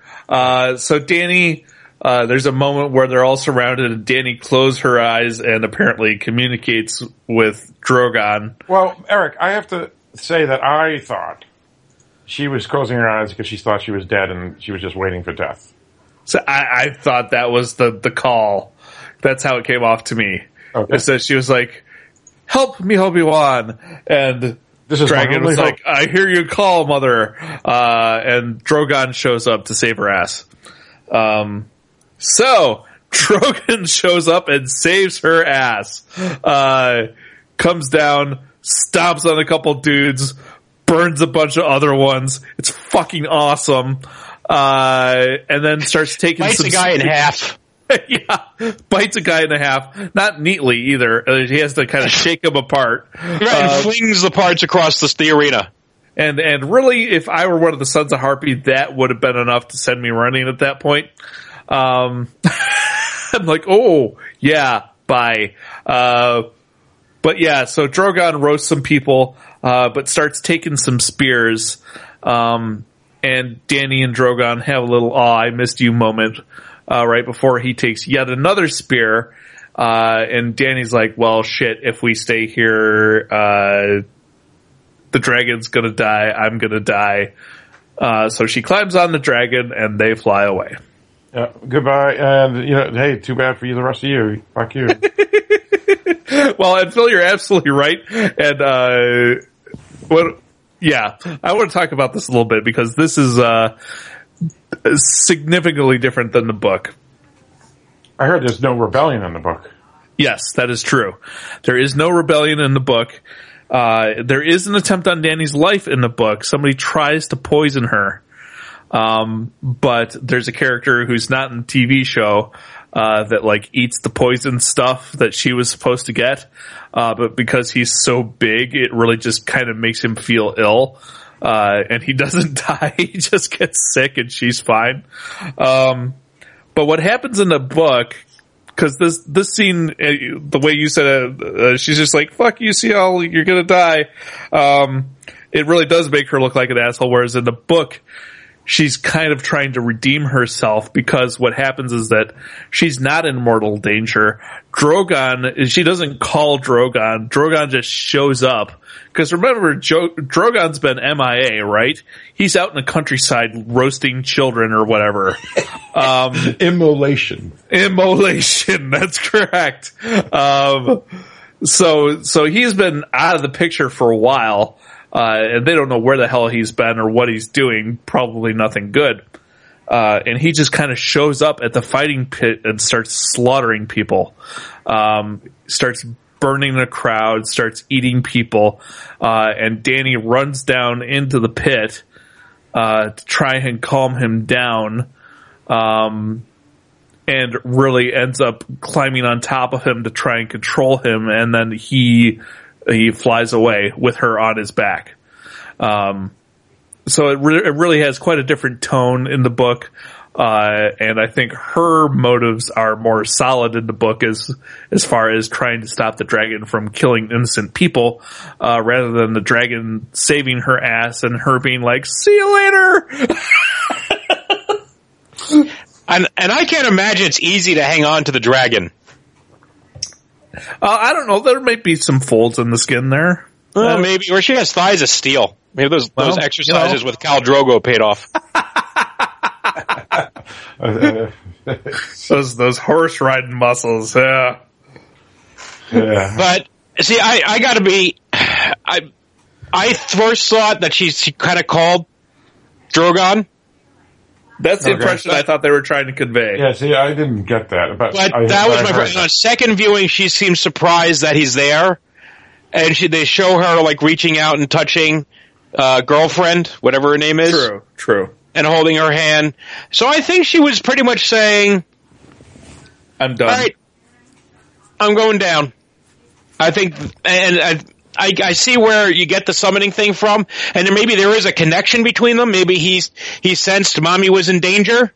Right. But I don't know that she was actively, summoning. Well, I don't think she actively summoned him. I don't think she was like Godzilla cartoon. Yeah, maybe I characterized that unfairly. I think it was more. I do think that she summoned the dragon, but it probably wasn't an active, "Hey, dragon, come to me." It was more like, oh, I'm going to die, and the dragon felt it. And I prefer, assuming you're conveying what happened in the books effectively, and I'm understanding it effectively, correctly, I kind of prefer this take to it, because this moves, or should move, the plot and Dany's character much further down the field. Well, there's also a bunch of shit happening in the books that ain't happening here. I mean, her character is really far south of where she is right now in the books, because basically what happens is in the city she was in previously, because she basically just conquered it and then left it behind, there's basically no infrastructure in place, and this plague breaks out. And so now the people who are infested with the plague really just want her dead. And so there's an army outside the city who wants to kill her because she started this plague. And then there's also the Sons of the Harpy inside the city, which don't like her. And then the dragon starts up and starts wreaking chaos. So it's just like everything Dany has tried to accomplish has gone to shit. And then the dragon takes her away. And did she start the plague in the book, or is it just they think she did? I mean, the plague starts because of circumstances due to the fact that she doesn't really know what she's doing. Gotcha. Right. Yeah. So that's the Dany I like, the one that everybody hates. Right. Good. So yeah, when I first watched this second half of the show, even though I was in a horrible frame due to my loss of your Stannis. Hero falling. Yeah, my hero falling. It was pretty cool. She's a witch! And a puppet. And it was pretty cool, this scene. But when I started re-looking at it and reading what other people or critics and so forth said about it, I could see all the flaws. And I actually even said that to you in the middle of the episode. I think I texted you. I go, why don't they throw a spear at her? Right. Because I was like, what the hell? And then you said, I didn't know Mike you said exactly what you said on the show, Mike, which is, they were smaller than the dragon. Right. Well, she was a tiny person surrounded by big, strong men. I don't know why they couldn't throw the spears at the big, strong men first. Right. You know, like they've never played Breakout. You have to peel the layers away. But they did. I mean, come on. It was a Coliseum. They had good angles. You know, if you were up high, you could have got You're right, Phil. It was a complete convenience. Really, she should have been dead, and the only reason she isn't is because they need her later in the story. I was hoping Jorah was going to throw the spear through her, kill her, and then all the people would consider him a liberator because they got rid of the evil queen. I got to tell you, the moment he drew back his arm with that spear, I was like, "Oh fuck!" Because I didn't know what was going to happen next. That was well done. Yes. You can retroactively kind of nitpick it. I thought it was a thrilling scene when you were in it, and it became a kick-ass scene as soon as Drogon showed up. But it was really, because I'm sitting there going, and here comes Drogon, and here comes Drogon, and where the fuck is Drogon? How about Ghost? He usually shows up about now. Where the fuck is Drogon? And then finally he shows up. But yeah, and given that this is an episode 9, given that Jorah's dying of grayscale, I was waiting for somebody, and they killed off the fiance or husband. I don't know if they ever got married or not. Yep. Which tells you how important that storyline was.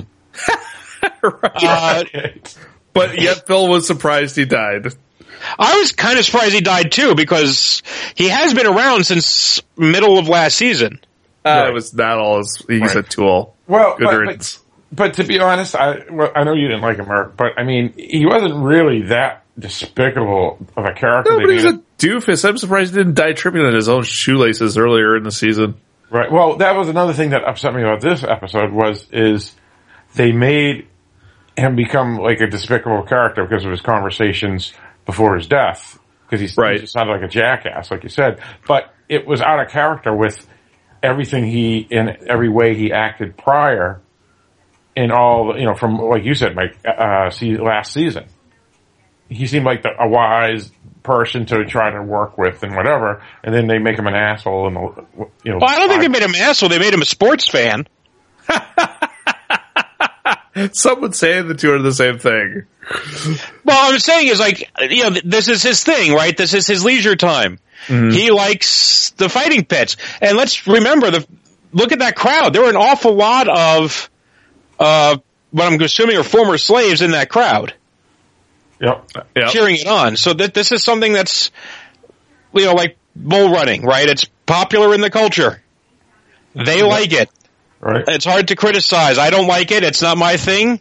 But if everybody was there of their own free volition, then, well, what the hell are you going to complain about?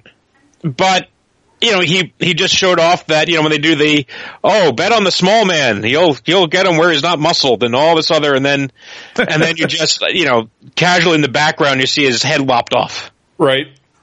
That was kind of cool. Yeah, it was neat. And so I didn't mind him. He was not a great fit for Danny. And I don't know, and I still don't know where he was with the Sons of the Harpy, because he did say, he was away. He was taking care of things, which is classic sign for, I was just away betraying you. Right. Or it was a classic sign for misdirect the audience. Yeah, well, it could be. And we still don't know really what's going on with the Sons of Harpy and who's behind them. And, and I'll be curious to see where they go with this, right? Because I am completely confused at this point, because I got no idea where they're headed with this whole thing. I've got no idea what the fuck is going to happen to Tyrion and Jorah, because like I said, that's not the way it's set up in the book. So what happens from here on out, they're a complete mystery to me. I'll be just as interested to see it as you. Did you see the preview where we saw Dany fall to her death from the dragon? No. Yeah, she falls and she died. Well, okay. And she hit Stannis on the way down. Yeah. I thought that was a funny joke. No one laughed. God damn it. By the way, Mike, speaking of sports fans, Ponce has not been drafted yet. Okay. That's a shame. Yes. Yeah, we see what happened when the Sons of the Harpy took out Grey Worm and Barristan Selmy. How the hell is she going to respond? She threw him a bone by marrying or getting engaged to one of theirs, right? By bringing back the fighting pits, and they made a personal attack on her, and they gave her dragon boo-boos. Yeah. And they killed her fiancé.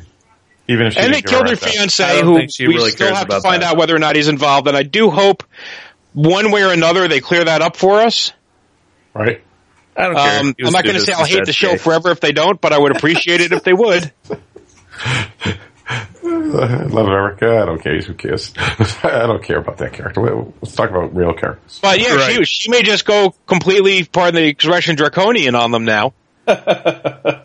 Or maybe she just says, you know what? Fuck it. I'm done with you people. I tried. But yeah, she shouldn't even be there. I mean, get out. It's like, yeah, I would say, you know what? F you. Forget about it. I'm out of here. And that's what she did. Goodbye. Let's see what happens. And by the way, can I just say, we're some of the shittiest bodyguards ever. Yeah, pretty much. Yeah. Well, the whole scene, to be honest, even if it was exciting as you said, Mike, retroactively looking at it, it really wasn't as well done as they could have, because it can be nitpicked pretty bad. No, yeah, but Drogon fucking rules, and that's all I care about. I think they named. I want there to be a spin-off. There needs to be a spin-off series called Drogon Roasts People, and I want to watch that series. Eric, I think you need some help, just like Mike now. I want to watch for a Jurassic Park discussion. Yeah, Mike, I'm worried about you saying, "Oh, that was awesome. They ate everybody." The only reason people go to that's the problem. No, but this is Mike. The only reason these movies are any good is because you want to see dinosaurs eat people. If you give me that, that's all we need. Yes, I agree. And the reason dragons are awesome is because they roast people. And eat them. And tear them apart and fly them in the air and drop them on rocks. They could do all sorts of things with them. So really, it's kind of, it would make sense if actually the witch ends up teaming up with Dany, because they're both into roasting things. That's true. Yeah. So yeah, I gotta be curious. I don't know what the fate is of Tyrion, Jorah, and Daenerys, and Miss Melisandre, or whatever her name is, and Melisandre, because they were still, in theory, in the middle of the battle, but I don't know. So I have an idea of what might be coming with Jon Snow. I don't know where the whole Marine storyline is going from here. I don't know where the Stannis storyline is going from here. I don't know where the Winterfell storyline is going over here, because all of those have differed greatly from what was in the book. So really, Jon Snow and King's Landing are the only places where I have a clue at this point. Right. I still think Stannis ends up on the throne at some point, just with because of the sword prophecy. right up his ass, hopefully. Well, it could be. But what happens if Mike was right, and by burning his daughter, it saved millions of other lives? He's still a shithead. Fair enough. Because he burned his daughter alive. Well, and that's where you get to, does the end justify the means? It doesn't matter. He's a shithead. He burned his daughter alive. Well, he didn't.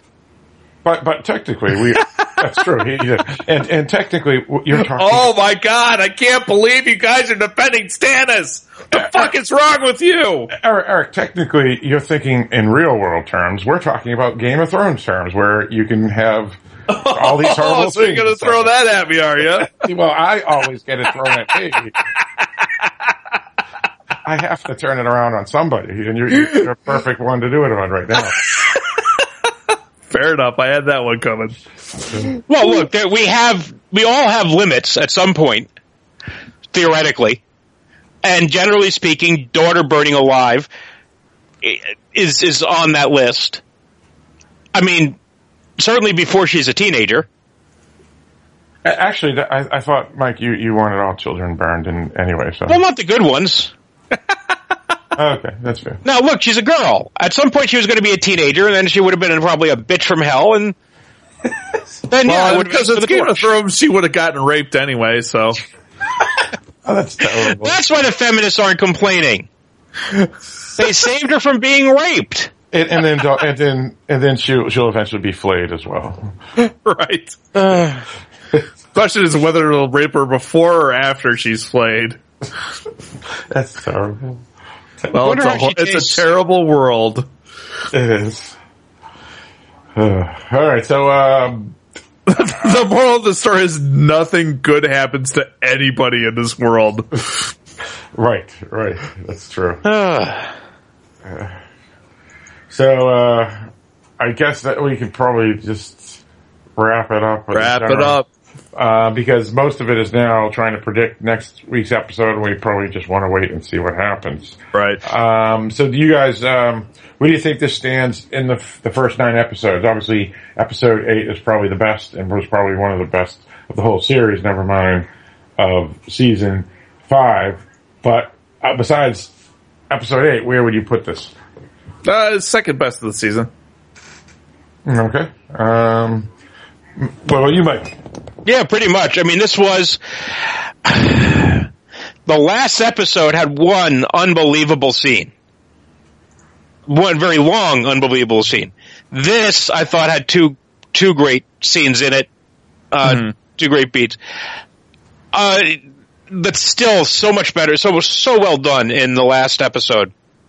That this tried its best. It didn't top it, but it was still pretty damn good. Well, here's the thing, though. Yeah. This is the episode 9 is the second best episode of the season. Season 8 is the best episode of the season. However, season 5, episode 8 is in the conversation for best episode of the entire series.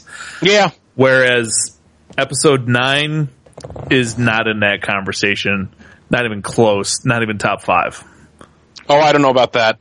I don't know. I don't think Red Wedding, Purple Wedding, a Blackwater, Wall Fight. There you go. Episode 8 this season. There's 5.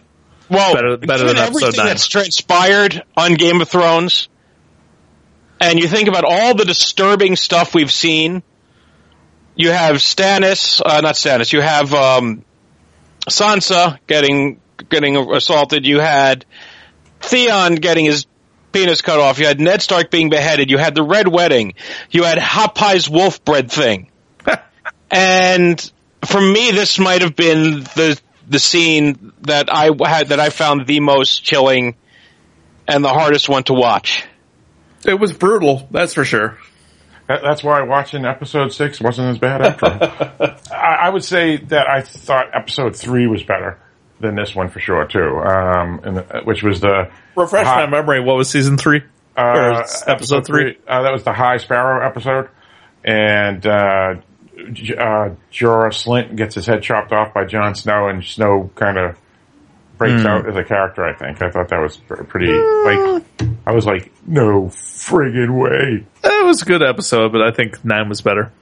Yeah, I'm going to take a dragon beheading, eating people over the behead. I like the beheading. Don't get me wrong. Well, I still think that the 2 dragons in the prison cell eating the guy was better than any killings in this one. Well, I disagree. But that's why we have different points of view. Yeah, I guess so, Mike. Fair enough. Yeah, but I don't think there's a whole lot in this season that really competes with it, because there's been a lot of weak sauce to get to this point. We'll talk about that more, I imagine, when we wrap the season up. Oh, yeah. Yeah. Because I've got some thoughts, and I just want to see if they materialize before speaking on it. But, yeah, it's... Yeah, so let me announce that right now. Even though we have only one more episode of the season, we are not going to end there. We're going to do another episode after that. So that will be our thoughts on this season, the whole season, the positives and the negatives, as well as things that we think will happen in season 6. So don't stop listening to us after next week's episode, because we'll have at least one more after that. This episode 9 is actually pretty close to my heart, because it did get Phil to send me text message that says, WTF, she's a witch, Stannis is a puppet. I'm going to save those forever. Yes. I was crushed this episode. That's another reason why I hate this. I think it's the worst of all, is because my hero got crushed in this episode. Because he did something that appears terrible. Yeah, for those who haven't heard Phil's comments on, say, The Walking Dead, Phil has a habit of picking characters to love and to cherish, only to watch them torn out of his heart and smashed on the rocks in the most brutal way possible, and make him cry and declare this is the worst show ever, because which basically means that next episode Drogon is going to rape Sansa. Oh, that's terrible. Don't even say that. Dragon rape. Well, they gotta go somewhere. They gotta take it to the next level. Yeah. What more can they do to offend somebody? Right. Yeah, I guess that's it. We'll see next week. That's the big episode, and then unfortunately we'll have to wait a whole year. Yeah, I hate that part. Yeah, it kind of sucks. Yeah. But Eric, let me ask you this. Since you've read the books, that should seem like a rather short wait. Yeah, you're right. Relatively. And Eric, usually, and I used to do this too until I started actually last season not to do it, but you usually wait and then binge them all at like one weekend. Yeah, that's the way I prefer to do it. The only reason I'm doing this is because of the podcast. But you know what? Isn't this like NFL Sunday? So, you know what I'm saying? So every Sunday is like... Exactly. So that's how I look at it. Yeah, but it only lasts 10 weeks. Yes, that's true. And they don't have a Super Bowl after. Right. Yeah. Tom Brady wins. Because he cheats. All right, that's enough. Okay. You started it. I did. Deflated balls. All right, so I guess we can wrap it up. So, Mike, what do you like people to do for like reviewings and so forth? Oh yeah, if you would like, or if you want to take kindness on us, or pity works too. Please go to the iTunes store or to Stitcher or whatever podcasting service you're using to listen to us, and if you can please rate us and review us, good, bad, indifferent, doesn't matter, although good is preferable. You'll help elevate us a bit, get us a little bit more attention, and further our plans to take over the 7 kingdoms. And Mike, what do you like listeners to do after they listen to the episodes?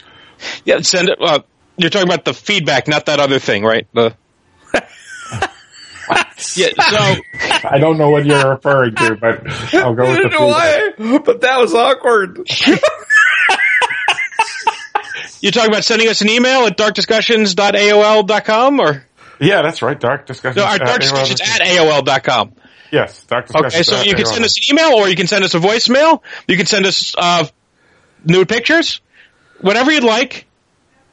And give it and let us know what you think of the podcast, and how maybe we should be a little less organized and more meandering.